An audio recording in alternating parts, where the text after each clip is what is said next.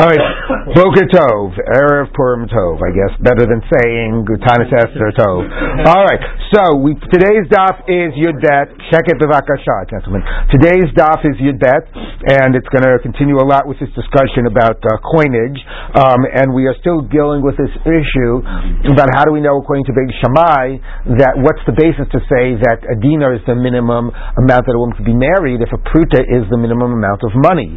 So we have one explanation, which is more sort of a subjective explanation of a das, like a presumption that women would not agree to less than a dinar, which the Gemara sort of challenged.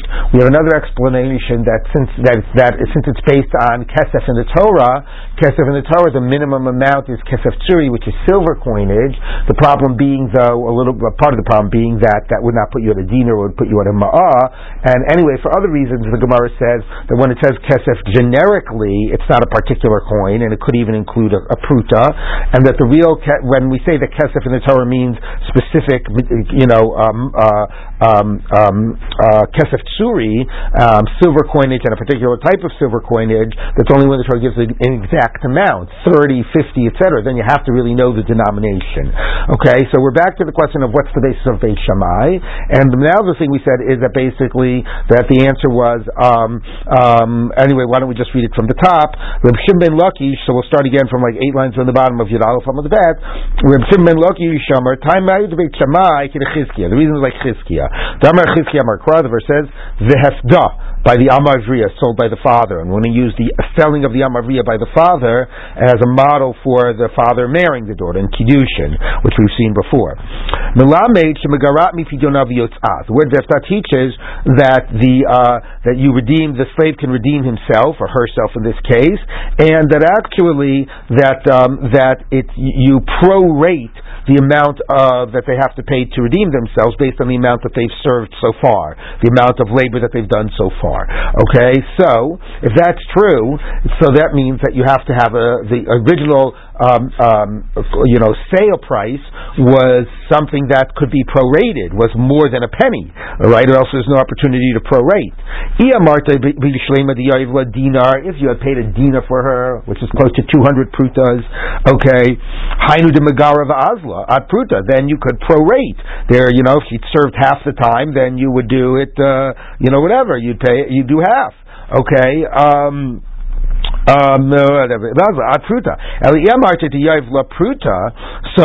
it was only paid a pruta at the beginning, so mi pruta mi megara, there's nothing to detract, there's nothing to prorate from that.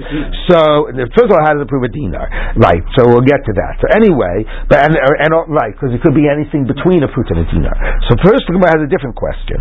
Maybe this is what the Torah says. Maybe the Torah is saying, look, if it's possible to prorate, like a dinar was paid for her to begin with, then you could prorate until there's like a pruta left. You can't go below a pruta. You'd have to minimally do a pruta to redeem her. Okay, but hey, if you try to redeem her, let's say on the last day. Okay, but hey, if it was a case that only a pruta was paid for her, maybe there is no option. Meaning maybe she could still be bought for a pruta, and in that case there would be no prorating. And when the Torah discussed about prorating, that was when more than a pruta was paid for her. So before the question about how do you know it's a dinar, maybe it's one of these middle coins, the question is, okay, just because there's an option to prorate doesn't mean every case has to have that scenario. Maybe there's a case that has a pruta. So the Gemara says, no, lo sagadaitis, that doesn't make sense. Dumya di yiyud, because we'd say the same thing we say about yiyud. Remember, when an amavriya is sold, the goal is for the master to make her his wife, to be miyayid her, for him or for his son. So that's, you could say that's an option. What about a scenario where there would not be an option for yiyud? What would be a scenario? Let's say somebody sold his daughter to his I don't know, let's get a crazy example, to his father. Okay, let's say, or to his son. Okay, somebody, his son was wealthy, he wasn't, he was hard on whatever. Anyway, so now the man who has bought this girl as an Amivriya cannot marry her. It's an arayis to him. You got the case? Okay? Or if you want a case that's maybe less crazy, let's say he sold it to a man who had married this girl's sister. He sold his daughter to a man who had married this girl's sister. Okay? So you say, fine, that's a good sale. Yiyud isn't an option in that case. Right. But we don't say that. We say if yiyud isn't an option, there's no sale. Okay? Ma yiyud, avagav di ibai miyayid vibai lo miyayid. You could say yiyud is just an option. You don't have to be miyayid. So but we would say, but nevertheless we say, if yiyud doesn't have to take place, but it has to be possible. And if yiyud is not possible, lo havi zvina, it would not be a good sale. So hachanami, so we'll say the same here. If there's not an option to free her by paying by reducing the amount, it wouldn't be good. So every case has to have a case of the possibility for reducing the amount. Okay, so pruta would never be enough.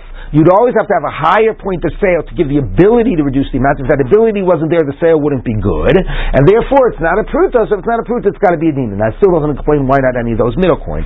And by the way, one should point out, there's a big difference between this and between yiyud. Yiyud, you could say, the point that the reason the Torah allowed a father to sell his daughter into slavery was only because of the hope and anticipation that the guy would marry her. So that's what the whole point of the institution was. And if yiyud isn't on the table, then we don't allow it. Whereas here, if he sold it for a pruta and can redeem her for a pruta, why should we not allow the sale just because you can't go lower than a pruta? But okay, the Gemara is saying no. It has to be a higher point of sale. There has to be the possibility of reducing the amount. So the Gemara says, okay, the Kiddushin Isha, and that's stage number one. So we know from selling the daughter to slavery, it's more than a pruta. The Kiddushin Isha lebeit Shammai and he would learn out the Kiddushin of a woman from the father's sale of his daughter as a slave. So the same way by Amivri it's not a pruta, because we said it had to be a higher amount so that you could reduce it. Same by marriage of a woman. So now the Gemara says, Ema palgo the dinar. So what? Say half a dinar, they must stay prutot, or say 2 prutot, right? There's a lot of numbers between 1 and 192. Okay? I think there are 191 numbers, 190 numbers between them. Anyway, so the Gemara says, okay, no. Pruta ukma dinar. Once it's more than a pruta, we're going to go to the next serious coinage, which will be a dinar. All right? Now, I don't know why a ma'ah isn't serious, but okay. Look, think about this. If I say it can't be a penny, right? So when I said, all right, so fine, it's $1. Now, $1 is 100 times a penny. Well, how about a nickel? How about a dime? How about a quarter? So you could say, no, the next serious, what's it called? The next serious, order of magnitude. The next serious category is going up from a penny to $1. So you go up from a pruta to a dinar. Sure, there's something else. There's even a silver thing besides that, but that makes sense as the next stage.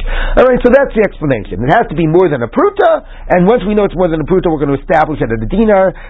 That's how we learn it out. Okay, that's one a new explanation for Beit Shammai. Now the Gemara says like this. Okay, Rava Amar Hainu Time of the Beit Shammai. A third reason for Beit Shammai. One is the presumption women won't agree to less than a dinar. Number 2 is if it's not going to be a pruta, it's the next serious level of coinage, which is a dinar. And Rava says, you know what? Here's the reason. Shelo Yibnot Yisrael Kehefker. Not about the woman's subjective desire, but more about a societal concern. If we allow a woman to be purchased for a dinar, it sends a pruta. It sends a message that they're garbage, right? A penny. So it's sort of that, and it leads to a mistreatment of women, to a devaluing of women in society. So again, it's funny, because again, you could argue that if it's a pruta, like I said before, that if it's a pruta, it's clearly symbolic. If it's a dinar, it's more, maybe, evokes the idea of purchase. But not really. Sometimes in context they say, I think I mentioned this before, in consideration for $1, I obligate myself to. It doesn't say in consideration for 1 penny. Right? You could have something that's symbolic, and still is it a symbol, it's or also like I said yesterday, it's not, it's not the gift that matters, it's the thought that counts. Yeah, but if this is the thought you put into it, it could be, even if it's symbolic, the symbolism of a penny is a degrading type of a symbolism. The symbolism of a dollar, is a little bit more substantial. So and that's what Rabbi says. Now the problem still here is that that's a nice type of a sort of a societal reason, a policy reason to do it, but it doesn't explain a d'oraisa idea about why that would be. So if you look at Rashi says, Kehefker, Rashi about 6 lines down in the narrow lines, Rashi says, Liknos b'davar muat, u'midurabananhu, the Kamri La Beit Shammai. The Afki Rabbanon Kiddushin Hapchusi Midinar.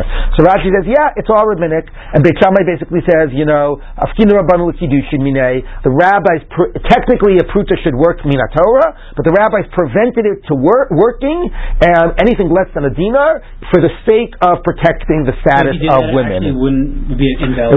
It would be invalid because Afkin Rabbanon Kiddushin Minei. Even though he wrote a ketubah later and got married. Yeah, whatever, exactly. Okay, so again, quite fascinating that the Gemara is reading this as to protect the status of women, right? So in this, like if you hold it up exactly in contrast with what we said a second ago, which is Beit Shammai's reason was because they learned out from the sale of an Amma Ivriya, right? There's some aspects of the ways of thinking about marriage which is very much seems to treat a woman totally as property to be bought and sold, and here we're saying almost the exact opposite. That it's done stavka to protect the status of women. Yeah, Charlie, what do you want to say? Well, sometimes wealthy people will take a salary of $1 a year, right? For public service. They never take one. Exactly. Okay, so now the Gemara goes on. So that's Beit Shammai. Now, back to Beit Hillel. Beit Hillel mean pruta. Now we're back to Beit Hillel's pruta. Now pruta, remember we said, was 1/8 of an Isar ha'italki. There's your Isar. Okay, so several Rav Yosef Lameimar pruta koldehu. Rav Yosef thought we say a pruta, whatever its value might be in a given society at a given time, even if it fluctuates in value. Amalei Abaye said Valaktani Kami pruta Echamishman Bisar Italki. Abaye said 1 minute. The Mishnah went out of its way to say 1/8 of an Isar. So clearly, of an Italian one, to be very specific, clearly to tell you that it's not something that you go, at any society at any given time. So maybe that was telling you at the time of Moshe. One imagines there was no Italian Isars at the time of Moshe. It's funny the Gemara didn't say B'doro Shel Rebbe, but again, we're presumably learning it out from a pasuk in the Torah. Okay, the Torah says kesef. We mean minimum kesef, so maybe that's what was minimum in the time of Moshe. Okay, that's like the original amount.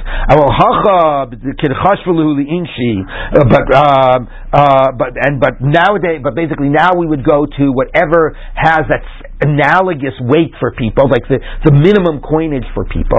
Again, it's particularly funny since the Gemara is dealing within the possibility that there isn't a fixed amount, that it basically means whatever is the minimum amount that's considered money in a given society.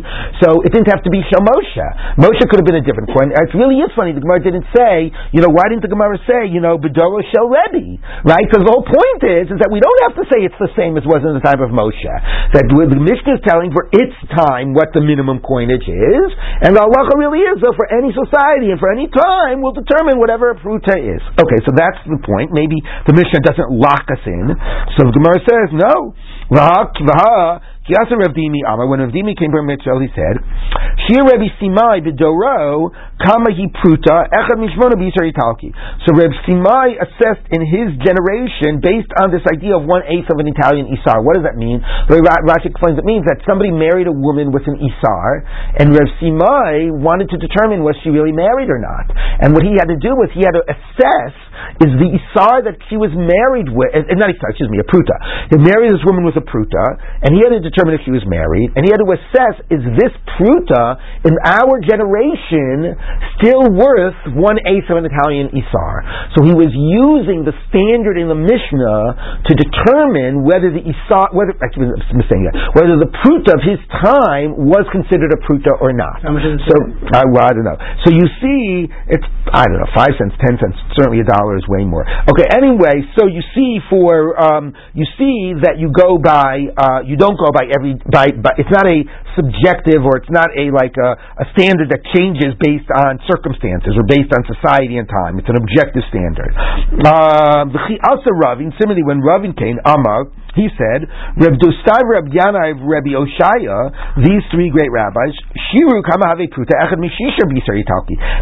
Now this is interesting. It's against the Mishnah. We're going to get back to it. But nevertheless, the point for us is they were using an objective standard.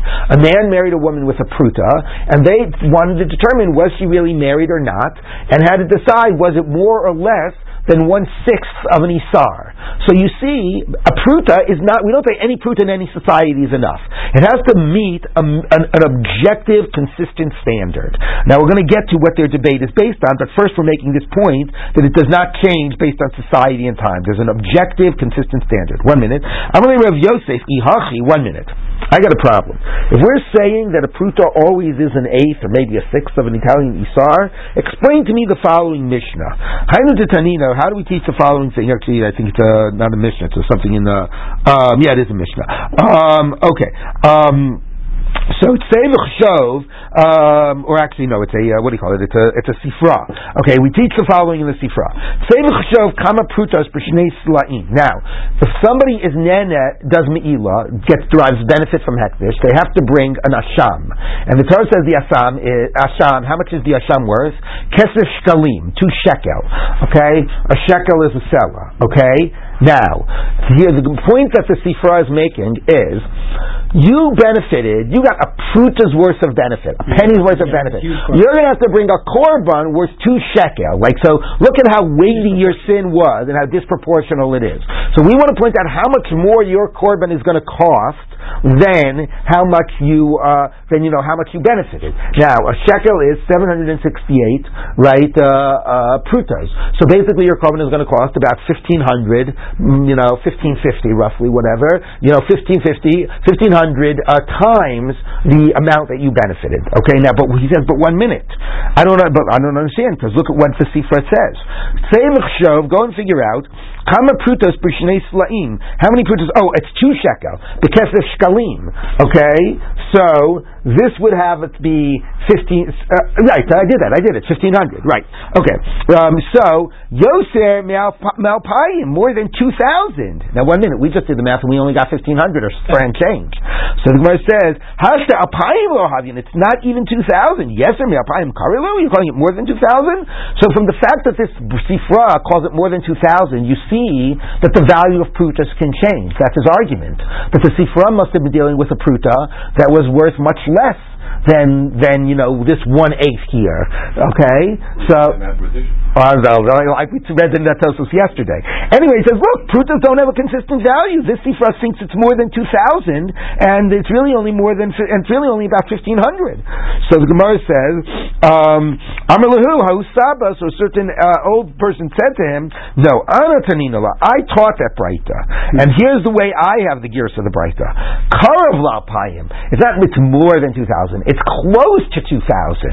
What is it? So, what do you mean close to 2,000? Do the math. Alpha v'chamesh ma'ah, it's 1,500 v'plusim v'shisa, and 36. Okay, 1,536. You can sort of see that, right? 14, 13, right, 2, right. 1,536. So, hudahavyan. So that's not close to 2,000. It's almost 500 away. This is no. Kivan enough to Louis Palga, Karav la payim karile. Since it's over 1,500, so you round to the nearest 1,000. Okay, so 1,536, round it to the nearest 1,000. That's close to 2,000. All right. Anyway, for budgeting purposes. Exactly. All right. So anyway, so we solved that problem. But the point was to prove, is pruta always the same value? Okay, and that seemed to say no, but we solved it. Now let's get back to this issue. We are going to say there's a consistent amount that we determine halachically a pruta about, and which does not change based on society and time, but there's still this debate about 1/6 versus 1/8 of an isar. Let's try to figure out what that's based on. Gufa. Let's go back and look at that debate. Because a Ravi Amashir Rabbi Yusai Rabbi Yonai Rabbi Hoshaya Kami Pruta Echad Mishisha B'Isar Hitalki. So Amalei Abayel Ravdimi Nema At V'Rabin. Maybe this debate between you and Ravin about whether it's 1/8 or 1/6. But Plugsa Dahani Tanai Kamiflagi. You debate. It's the same debate as we find amongst these Tanaim. The Tani we turn to Braiso. Pruta Shemu Chachamim, the Pruta that the rabbi spoke about, Echad Mishmona B'Yisar Yitalki, 1/8 of Italian Yisar. Now, we're going to do the whole math. Sheish Me'ah Kesef Dinar. Okay, a dinar is 6, right? You see, I have 32 here and 192 here. Okay, so this is one. If we're measuring Ma'ah here, right? It's 1 Ma'ah to 6 of these, right? Everybody here with me with math? Mm-hmm. Right? You see? This is 32, this was 192 in Prutas, 1 to 6 ratio, okay? So there are 6 Ma'ah, it's sort of working backwards, okay? But there are 6 Ma'ah for every dinar, okay? Ma'ah shnei pundyon. A ma'ah is 2 pundyon. Okay, pundyon shnei isarim. A pundyon is 2 isar. Right? I already have this sort of here. Okay, and in isar shnei musmasim. We don't have that. Mismas shnei kuntrakim. Kuntrak shnei putot. Okay. Anyway, there's some smaller coinages within here. There's a nickel and a dime and whatever. But anyway, it's a 1 to 8. Okay. So this is exactly the thing what we have. You know, and you basically do this. You know, you do this times 6 times 2, whatever, and it's a 1 to 192 ratio. Okay, fine. Nimsa pruta echad mishmona b'Yisar Yitalki. Now, really, the only part you needed at the end was when it went from an isar. It said, you know, it's twice of this and twice of this and whatever twice of that. So it's 1/8. A pruta is 1/8 of an Italian isar. So that position says it's 1/8 of an Italian isar. Rabbi Shimon Gamliel Omer. Now, Rabbi Shimon Gamliel has a different set of coinages. You have to imagine living in the system where you have competing systems of coinage going around. Different countries, you know, from the euro, the dollar. Yeah, but I don't think it was only that. I think it was mamish like same time, same place. Anyway, like there was a local coinage and whatever. Anyway, shlosha hadrisin lime'ah. Okay, now he's going to say actually there are. I agree to this 1 to 6 ratio. Okay, let's sort of do it in the opposite direction. 1 dinar is 6 me'ah. That I agree. But then there's going to be something called a hadras or whatever here, and we're figuring out how much a dinar is worth. And there are 3. That's a 3 to 1. So it's going to be 18 hadrasim, right? 3 hadras per me'ah. Shnei hanatzim lahadras. So now we have a hanat, so there's going to be 2 to there, so it's 36. We're figuring out how many, you know, in a dinar, right? So there's 6 ma'az in a dinar. This is a 3 to 1 ratio. There are 18 hadrasim. There are 36 hanatzim. Lahadras. Shnei shmanim lahanat. Okay, so then there's this can go the shaman. I don't know. Anyway, we're up to 72. That's 2 to 1. Shnei putzot l'shamanim, and then we get to pruta, where is 144. Okay? So according to this, the relevance of this is, people should have seen what I was doing here. The relevance of this is, according to this, there's 144 prutos to a dinar, not 192 prutos to a dinar. Okay? Now, if you wanted to figure out, so what? Now, yes. So, Nimsa Pruta Echad Mishisha B'Yisar Ha'italki. So, if we're assuming the ratio of Isar to dinar is the same, this is a 1 to 24 ratio. Right? See that 24, 8 times 24 is, 8 times 25 would give you 200, right? So this is a 1 to 24 ratio. Okay? So if there are 24 Isar for a dinar, and now according to this, a dinar is 144 prutot. Okay, so 124 into 144 is it's a 6 prutot for an isar. All right, so this person has, according to this figuring, okay, we've got 6 prutot to an isar. So you see, he says that seems to be a debate. Are there 6 prutot to an isar, or are there 8 prutot to an isar? Okay, one wonders how could this be a debate? Like the government must know. There must be a reality out there. Okay, anyway, so lema the mamar chetanakama of Ravin Damar Rabbi Gamliel. Let's say this is exactly your debate, which could be fine. It makes sense, but who wants to be like a das yachid? So Amar Alei, he said no. Bein didi, bein de Ravin. I'll leave it to Tanakama. We're both agreeing with the Tanakama, who says 1 to 8. So how could I said 1 to 6. How could I be saying 1 to 8? The lo kasha. Had the ikar isurei, had the zuul isurei. Okay, basically what he is saying is the following. Now I can't figure it. I can only figure this out if we assume that a isar and a pruta were made from from different an isar and pruta were made from different metals. Okay, I actually looked it up. The original isar, if they think they know, is something. They think it's something called an as, which actually was like a very widespread coinage in the Roman realm. Actually, it was based on a Greek coin. So that's echad nishmana isar heitalki. Anyway, the original one was bronze actually, and a pruta was copper. So actually, you could have three metals going on here. Okay, although it does say that by the time of by the time of the Mishnah was being written, they had already made this into copper. So it was all the same metal. So what I'm about to say doesn't make sense. But anyway, I mean, I can't understand the Gemara. The only way I'm going to understand what the Gemara is saying is if they were of different metals. Here's what the Gemara is going to assume: the amount of prutas to dinar is stable. Okay, it's always 192 prutas to a dinar. So again, you have to. Meaning, I guess what's challenging me is I'm assuming that the coinage is always based on the weight of the precious metal, and it's not just a nominal amount. And actually, from the little reading I did last night on Hebrew Wikipedia, which is a great source, it actually seems that even in the time of the Roman Republic, coins could have a nominal value which was higher than their pure metal value. So that might also be how this makes sense. But for now, anyway, wow. I didn't know it was that early. Yeah. So anyway, assuming that there's a fixed ratio of 192 prutas to a dinar, the Gemara is going to assume that ratio is fixed. But what is not fixed is the ratio of the isar to the pruta. That can fluctuate based on the value of the isar. Okay, so here's what it's going to say. Where were we? We all agree like to the Tanakama, 192 prutas to a dinar. V'lo kasha, had the ikar isure, had the zul isure. Is the isar, does that have a higher value or a lower value in a given time in society or whatever? And by the way, the isar's value did fluctuate radically over time. Like there was a time where it was basically worth like I think like a 20th of what its original worth was. Anyway, had the ikar isure, kum esim v'arba bezuza. If isar is of a higher value, then there are 24 isarim to a dinar. A dinar is a zuz. Okay, so this is a 1 to 24 ratio, right? 8 to 92 is a 1 to 24 ratio, and when it's a 1 to 24 ratio, this is a 1 to 8 ratio. Because again, the pruta to dinar is stable. Okay, so when this is 1 to 24, then that's 1 to 8. 1 minute. Hadazul, if however the isar is is devalued in a particular time, is of a lesser value, plus in the train bezuza, then this would be a 1 to 32 ratio. Then this would be 6. Right? So 6, right, is a 1 to 32. So what we're saying is a pruta's value never changes. A pruta's value is stable vis-a-vis the dinar, which would be also, I guess, be a very stable value.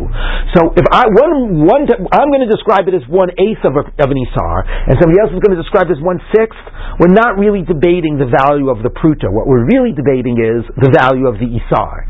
The isar's value fluctuates, but the dinar's value and the pruta's value are relatively stable. Okay, so that's his answer. Yes, Michael. So my question is, and everyone's agreeing though that you couldn't just textiles or more modern times take out a penny and say, everyone can leave because a penny is less than a pruta. That's what they're saying. Meaning you can't use the smallest. Exactly. You can't use the smallest coin of the realm. It always has to be the value of the pruta, and what we're saying is the value of the pruta basically being figured as 100 and 192 of the value of a dinar. Now the question is, by value, do we mean the buying value of that, or do we mean the precious metal value of that? Right. So that's the whole question. Anyway, I would also say, talking about devaluing, I want to say something which is that, oh look, that's still up there from 2 months ago. So this is actually an excellent point to make. So remember that dinar is a zuz, and a ksuva is 200 zuz. Now 200 zuz used to be enough to support yourself basically for like a year, or maybe even 2 years. Okay, so that's 200 zuz. Now, how much was 200 zuz? If you know, our current ksuvas don't say, they have says the 200 zuz, but they have matayim zekukim, and now of kesef, tzaruf, of pure silver. A zakuk is a much larger amount than a zuz. And basically what happened was in the Middle Ages, 200 zuzim were worth almost nothing, and the woman was therefore not being protected by the ksuva. So what they did is they established as a takana that all ktuvot, every chassan has to basically assign the dowry value at 100 zakuk and the tosefet value at 100 zakuk. So a woman was promised 200 zakuk, which was much, much more than 200 zuz. Now, these are weights, and actually there's a very precise weight that we have going back to ancient times, which is essentially like barley weight or whatever. Whatever it is. Anyway, it's a very precise weight. So actually, the 200 zuz is a measure of a weight of silver. Okay, so the presumption is it's not based on buying power; it's based on the precious metal value, and it's based on a weight of silver. By the time of the Middle Ages, or by nowadays, 200 zuz is approximately $600. Okay, 200 zuz, which means that a zuz is $3. Okay, and so which means that a pruta is about, do the math, about a penny and a half. Okay, maybe 2 pennies. Okay, so therefore, whereas 200 zakuk is $27,000 roughly in today's price of silver. Okay, so that's the 200 zakuk of the ksuva is 27,000. But that used to be, but zuz used to be a lot more. Zuz used to be approximately that. So nowadays, based on the value of a dinar, which is about $2, which is about $3, is the value of a dinar. Okay, a pruta is about 2 cents. Okay, but it could have been. But you're 2 cents in. But it could have been, right? That what do you call it? Originally it was closer to $2 or closer to $1. Okay, so it might have been originally $1, but we don't go by buying power. We go by precious metal value.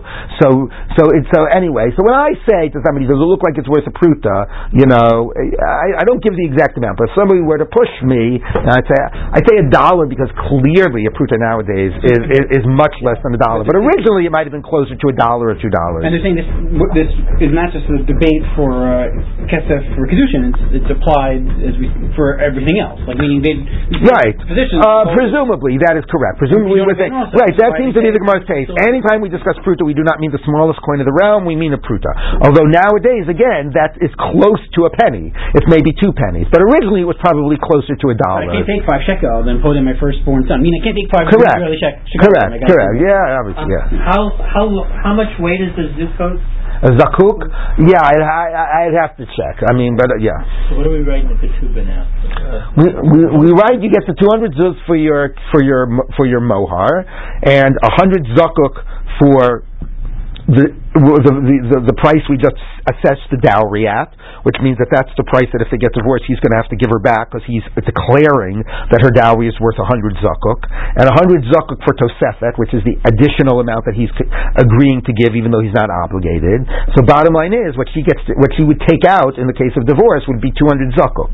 Okay, all right. What do you mean by we go by the precious metal value, not the market value? Meaning, we don't say how much could a dinar have bought in the time of Chazal. First of all, that's all like it's consumer price index. Like, first of all, what do you mean bought? Are we talking about how much food, how much bread, how much meat, how much real estate, right? And then you try to assess, well, what's the equivalent buying power nowadays? But that's a very hard measure, and it's a different measure. We basically go by like precious metal value. Yeah. Yeah. The value of gold and silver plummeted in the 16th century when the Spanish colonized the New World and opened the mines in Mexico. But this was already in like the 12th or 13th century. Yeah, I was wondering, was there any adjustment made in early modern history? I don't know. Okay, so let's continue. So now the Gemara says like this. Okay. Now we move on to a slightly different point. We don't have to worry about all these numbers. Okay. Okay. Amar Shmuel. Kisha b'tmara, if a man married a woman with a date, afilu omed kor tmarim b'dinar, even if an entire kor, which is a huge quantity of tmarim, are going for a dinar, which would mean that presumably there's more than 200 dates in a kor. Okay. So that means that it's clear that a date is worth less than a pruta. Nevertheless, mikudeshet, She's married. Why?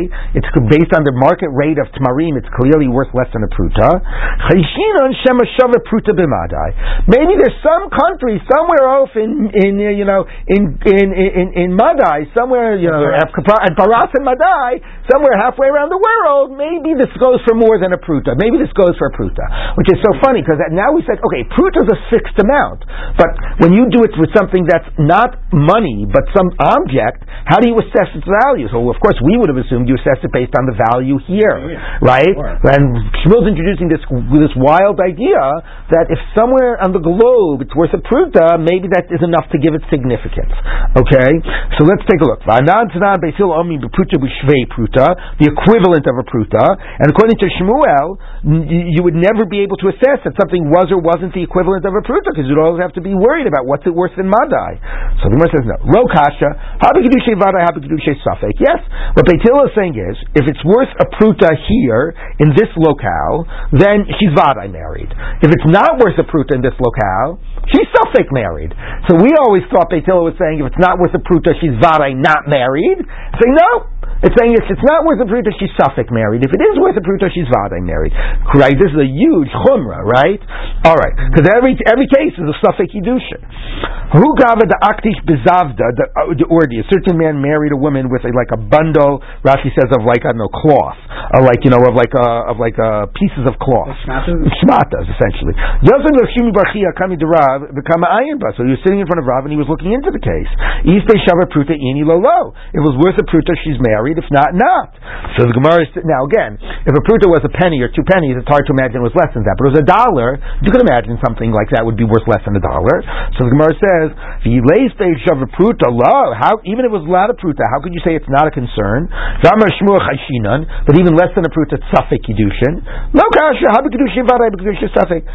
and so what? You want to know, is she definitely married or is she safek married? So now the Gemara is introducing that every case of less than a pruta would still turn her into a safek married. Another story. We'll see if we end this way. A man married a woman with a stone of a one of those colored stones. I don't know how to define what it is. What? What is mood ring? Mood ring, yeah, something like that. Here's a Shaish Shahor, what? Black marble. Yeah, well, you know how you go sometimes and they sell all these colored stones and you get you get a whole a bag full of them for $5. Yeah. So you have these things. They look pretty. They're colored stones, but and one of them is not worth a lot. We're not talking about diamonds and emeralds. Okay, exactly. Okay, so he married a woman with this stone. Okay. He was estimating. If it's a shavar pruta, she's married, not. So the Gemara says, doesn't Shmuel say that we doubt that it's still safek Kiddushin? So finally the Gemara here puts the brakes on Shmuel. The Gemara says, rather than saying the alternative would have been safek Kiddushin, and Rashi says the reasons why we didn't say that, but I won't go into it. Anyway, it says, you know what, Rav Chizda doesn't hold of Shmuel. Okay. So now the mother, or some have the girsa Ema, the mother of the woman who was given this thing, said, So now we've established we don't hold the Shmuel. If it's less than a pruta, she's vadai eina mekudeshes. Now the mother's, of course the question that I'm waiting for somebody to ask me is, why doesn't he just now give her, if they both still want the marriage, why doesn't he just now give her another thing that's worth a pruta? So Rashi says, maybe one of them wants to back out. But Rashi also describes the case similarly, that she already accepted Kiddushin from another man. Okay, exactly. So anyway, the mother now says, either the groom's mother or the bride's mother says, on the wedding day, I am telling you that the market, I saw him go to the store and buy it or whatever, it was worth more than a pruta. Okay, you don't have to figure out now you're trying to assess what its value is today. I'm telling you, when they got married, it was worth less than, not less, it was worth a pruta and she's vadai married. Okay? It doesn't make sense how much you paid for it necessarily. All right, that's fine. Right? It's fine, it's worth. Yeah, it's what it's worth. Okay? So we've assumed we're putting Shmuel aside. If it's less than a pruta, vadai not married, a pruta vadai yes married, and now he's trying to determine what's its value today. And the mother is saying, what do you care what the value is today? At the time of the marriage, I'm telling you it was worth a pruta. Havi be'shvei pruta. Amar la. So he said to her, Lav kol kaminach to asras le'a basra. So this makes it clear that there was a second guy in the picture. You are not believed to make her forbidden to the second guy. Okay? Meaning, why? That's just, it's a testimony of one person, situation of a woman who's not, no, but this isn't Isurim. This is a Rayas, a Shashish, and so on. And he basically, anyway, and he says, I'm dismissing that. You're just one witness to woman's testimony is not given the same weight. We're dismissing that. Okay. Now, what's the evidence that we can dismiss that? And the point is, it impacts other people. You read Neil Adis. It's also why it's not just Yisurim. It impacts the second man, right? So it's not just a question of like, can I, a kashrus issue which really just affects me. Okay. So anyway, no, it doesn't matter. But you're taking away, you're challenging the fact, his rights, as it were. First, doesn't need to give a get then. If we determined it was vadai, if we determined it was vadai less than a pruta, then he would say, right, that would be the interesting thing, and we're going to see that. If the assessment right now is that it's vadai less than it was vadai less than a pruta, and he determines based on the information he has at his disposal that it's less than a pruta now, and he's assuming that it was less than a pruta at the time of the marriage, because that's really what matters. Right. But that's the assessment he arrives at. And this mother says, no, I'm telling you it was a pruta, and he totally dismisses her. He's going to come to the conclusion that Vadai was not married to the first guy, does not need a get, and is Vadai married to the second guy. Right. So exactly. So you're right. It is being lenient. He is completely dismissing the testimony. Now, on what basis? He says, it's similar to the story of Yehudis, the wife of Rabbi Chia. She would have a lot of anguish in childbirth. Okay, and she had a lot of twins, Rashi points out. So she said to her husband one of these times when she had all of this anguish, like she thought, even like dissent about like what is she doing, like what did she do to be suffering this much? So she said, what I think this is because of? Because I'm really aimed because my mother told me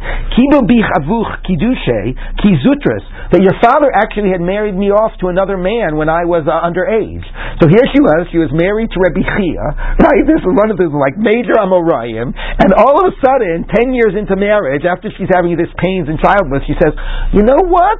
Maybe this is because I'm really married to another man. Because my mother told me that my father had married me off to another man when I was a baby.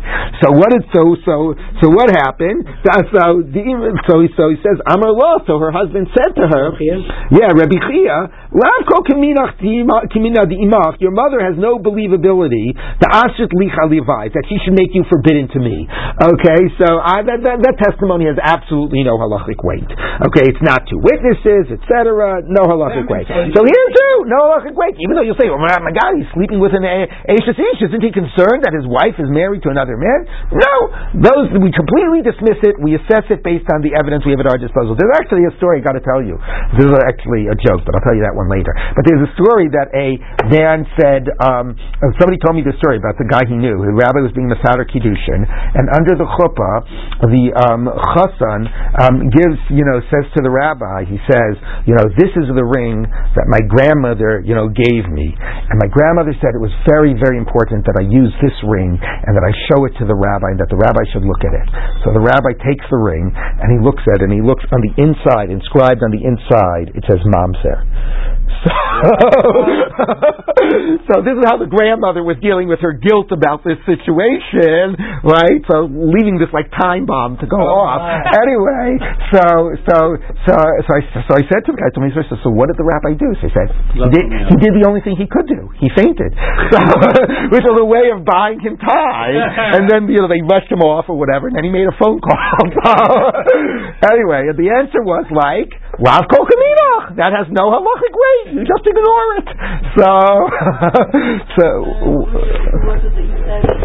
The mother of the groom came to him and just like right before the chuppah. And said it was like rough. I don't know. Yeah. I don't know. And you said that she said, I have to tell you that I have in this child. The chassan and so. And he said, I don't believe you. Right. Yeah, so that's basically it, We dismiss the testimony. Now there, of course, it would only be like negative. Here, and here too, she's already married to Rabbi Chia. Here it's a little different. Like, he hadn't yet started to live with either man, it seems like, and the question was which man was her husband. But nevertheless, we just dismiss the testimony. I understand why we don't say Eidech Hanem, meaning like this woman, this mother saying, generally we say, I understand, but Ein Davar Shebe'erva Pachas Mishnayim means that things that have to do with personal status are not assessed as normal Yisurim. Okay? And also, again, it also has to do with sort of like That's the basic But if there were two witnesses that said, I was at the store when he purchased it and I saw the receipt and it was for $1.50, then they would be believed. Yeah. And now we're going to get to that case. Okay. I mean, there's other points too. The basic point is that it's Tevash Berifa, but the other points also said, is that it's not like it's just between me and whether this is an Aveira or not an Aveira. It has implications for other people and other people's sort of rights and so on, and therefore it also puts it into the more standard category of Eidos. Okay, so now the Gemara says like this. Okay, so we're not done with this case. So we've dismissed Shmuel, we've dismissed this mother testifying. Amalei Rabbanan Rav Chizda. Now the rabbi said to Rav Chizda, Amai ha'ika sadi be'idis yad devahu yom havi be'shtei fruta. Why are you going to allow this woman and say that it was not a good marriage? There are witnesses over in Idis, some foreign country, Madai, that was there at the time, and the story is that they are saying that it was worse a fruta. So it's like it's aid mipa, but at least we're telling you there is evidence to be had that it was worse a fruta. So he says, you know what? Come on. So what? They're not here now. You snooze, you lose. Okay. I'll give you like the story with Rabbi Chanina. So the witnesses are over. So this was a case about a woman who was taken as the daughters of Shmuel, actually, who were taken as captives, and basically they said that they were not. Whatever. And they basically were said. I think it's just true. Anyway, they basically said that they were, that they were not forced to have sex, and therefore they were allowed to marry other men. But the halacha is that that's only because there were not witnesses that saw them being taken captive. If there was direct evidence that they were taken captive, they wouldn't be believed to say that they had not been raped. So somebody said in that case, but there are witnesses. There's witnesses somewhere that saw, and the answer was, so what? So there are witnesses somewhere else. That's going to make them usher here? Like if the witnesses aren't here, we're not going to pay attention to it. So Abai and Rava, so that was his response. Now there's a difference. And Abai and Rava losriele lahad Rav Chizda. They did not agree with Rav Chizda's psak that we could just dismiss those witnesses.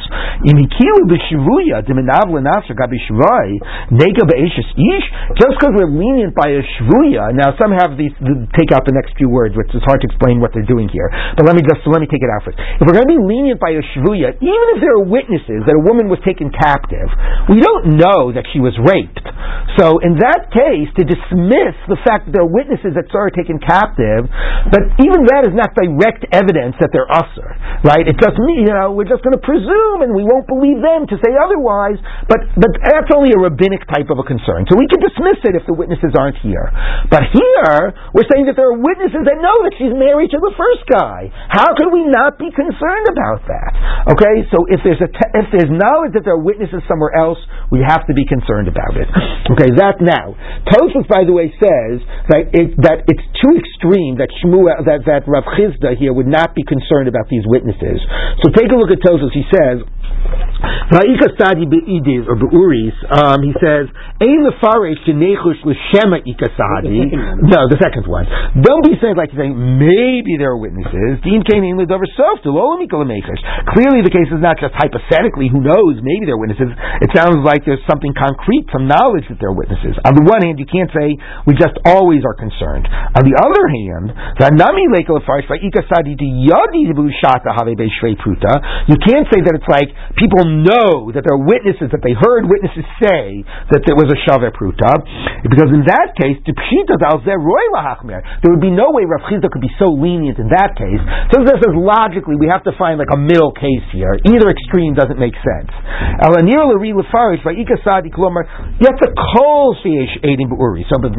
Meaning, we don't know for sure. There's a rumor that there are witnesses who know that it was a Chovevei pruta. Okay, so Tosfos says it's too hard to imagine that if there's like people say, I heard witnesses say that it was a Chovevei pruta, that we could dismiss that.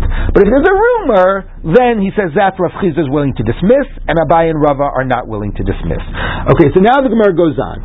Okay, that line, by the way, that by a shvuya, the menavla nafsha gabi shavai, she makes herself degrading by the captor. How is that relevant is not exactly clear. Could mean that just because the captor maybe took advantage of her doesn't mean he raped her, or captor couldn't, whatever. Maybe it means that she'll make herself, that the captor won't want to have sex with her. Anyway, it's a hard line. But the basic point is we're lenient by shvuya, which is D'Rabbanan. That doesn't mean we're going to be lenient by a case of Eishes Ish. Okay, so now the Gemara goes on. There was some, in Surah, there were some descendants from that family, from the family that Rav Chizda basically let this woman marry the second guy, and then they had kids and grandkids and whatever, and there were some descendants from that.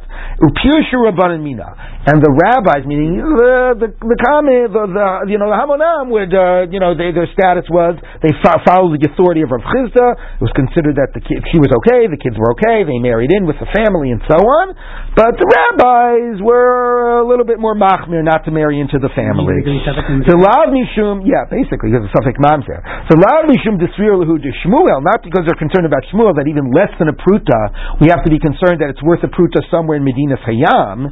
El Mishum Desrir Lahu Kabai V'Ravav. No, but because that there were witnesses, that there was at least a rumor that there were witnesses that knew for sure that it was a Shaveh pruta. Okay, so the basic conclusion of the Gemara, besides that it's a little bit disturbing, this idea of having these double standards, right, which is issues that we have today too, but okay, that we're going to find even more of as we do Maseches, Kiddushin, about, different types of standards by Yuchsin. But anyway, the basic conclusion of the Gemara is that if it's clear it's less than a pruta here, we're not worried about what it might be worth elsewhere, but if there's some question of is it worth a pruta here, in certainly states where there's like a knowledge that there are witnesses who might have that information or whatever, we cannot just so easily dismiss that information.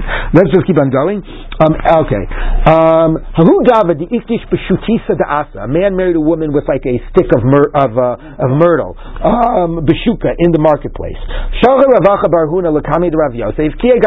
What's the story with this case? You mean what? Is it worth a pruta? Yeah. Is it worth a pruta? Give him lashes like Rav. And have her, but he needs to get like, meaning clearly it's not worth a pruta. He picks up a stick off the ground. Clearly it's not worth a pruta. But we pass him like Shmuel. He's concerned with Shmuel. Maybe it's worth a pruta in Madai.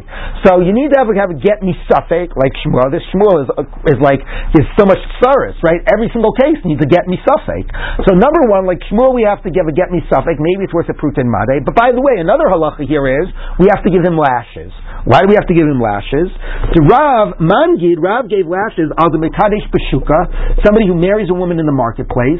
This is very important, because this is basically saying marriage is a serious institution. You don't get into it without significant planning and forethought. And so even though halachically a marriage is binding if it's done spontaneously, you gave it, there was witnesses, she accepted it or whatever. Nevertheless, there was Rav wanted to prevent that. Like, you need to go through a process of forethought and treating it seriously. You don't do it stam in the marketplace. 1 minute. Somebody who does Kiddushin with sex, we'll talk about that later, maybe tomorrow. Or somebody who does Kiddushin without any engagement period, for the same reason. That's very similar to the issue about in the marketplace. Now, the issue about Mekadesh B'Biyah might be similar, because that basically is sending a message. Like, the whole idea of 2 stages of Kiddushin and Nisuin is saying that this is not just all about about like having sex. This is like a commitment and that you're entering into that has is much more than just the sexual life, and it sort of is something that endures. It's a contract, it's binding. So the Kiddushin becomes a reality before the sex becomes the reality, right? So marriages have trouble. There are times that they have trouble, and that even when sometimes there's some it's like they're not as intimate and they're not as close or whatever. It doesn't mean the marriage all of a sudden disappears instantaneously. Like, you try to work through the hard times. So a lot of that is created through this sense that you start with Kiddushin and then you move on to Biyah. You don't start with Biyah. That makes it all like about that. That makes it like something, that doesn't have that sense of like commitment that's independent of that. So that's part of the problem of Kiddushin Biyah. Technically it's binding, but it's not, it sends the wrong message about what marriage is about. What? Without engagement, without a process of engagement. You mean like those cases where who wants to make wife for a day? We had that in another. Yeah, or the cases we had earlier in the Gemara. Yeah, there are cases like that in the Gemara. It was Rav who was the rabbi who did the temporary marriage. Okay, so that's a good question. I don't know. We also had cases in the Gemara. Remember that a woman said, "Give me to drink," and the guy says, "I'll give you some wine. You marry me with this wine." She says, "Just give me to drink." So that would, but that's part. But those are all good reasons why you don't want to be doing it b'shuk and below shiduchei. So you want it to be treated seriously. Okay, v'al. In addition, let's just go a little bit more to finish this. The mevato gita, somebody who's mevato a get, right, which had to do with that whole case in Gittin. Now Rashi says it's even if you told the shaliach, we're just afraid that the shaliach won't listen to you or whatever. Tosfos says no.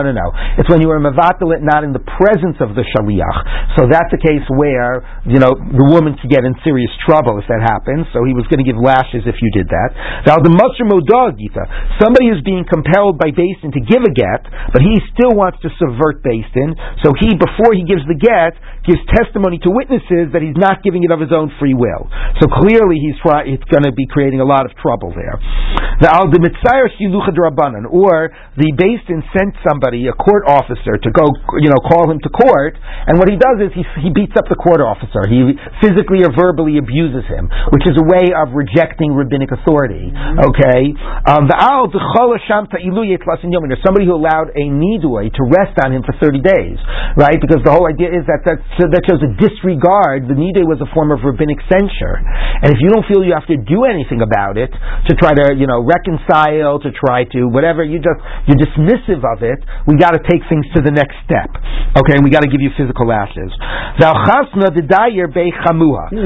and a son-in-law that lives in his mother-in-law's house, because then they'll maybe suspect there'll be questions about is he actually sleeping with his mother-in-law. Now the question doesn't mean mother-in-law that there's no father-in-law, the father is dead or divorced or whatever, it's not exactly clear.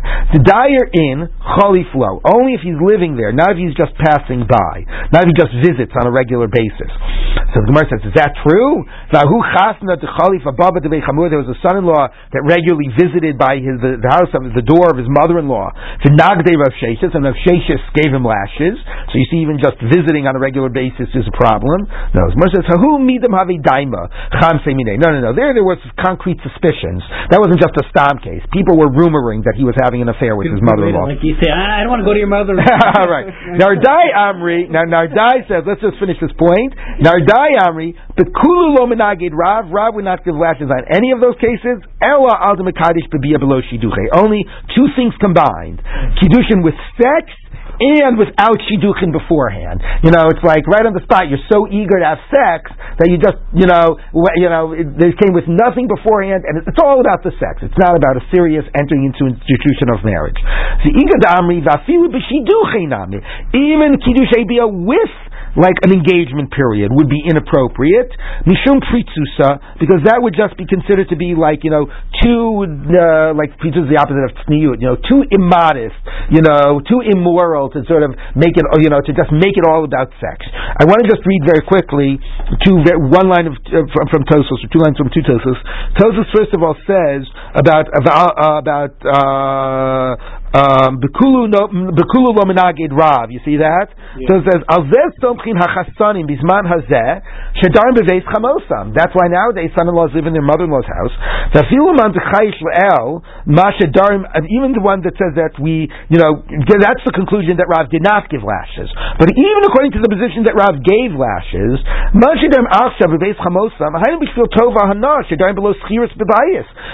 Nowadays they do it just to save rent. So therefore, it's clear they're not doing it because they're having an affair.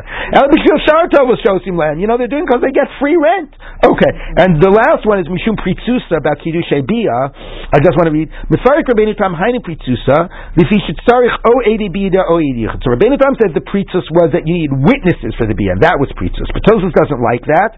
And if you skip to the last line of Tosfos, he says, Elanira Lari, the Hainu Pritzus, Sha'osim Tchilas Kinyanam Bevia. It's like that you started all off with being about sex, and that's really the Pritzus problem.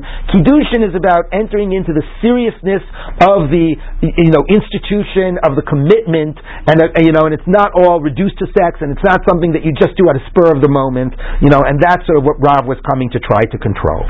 Okay.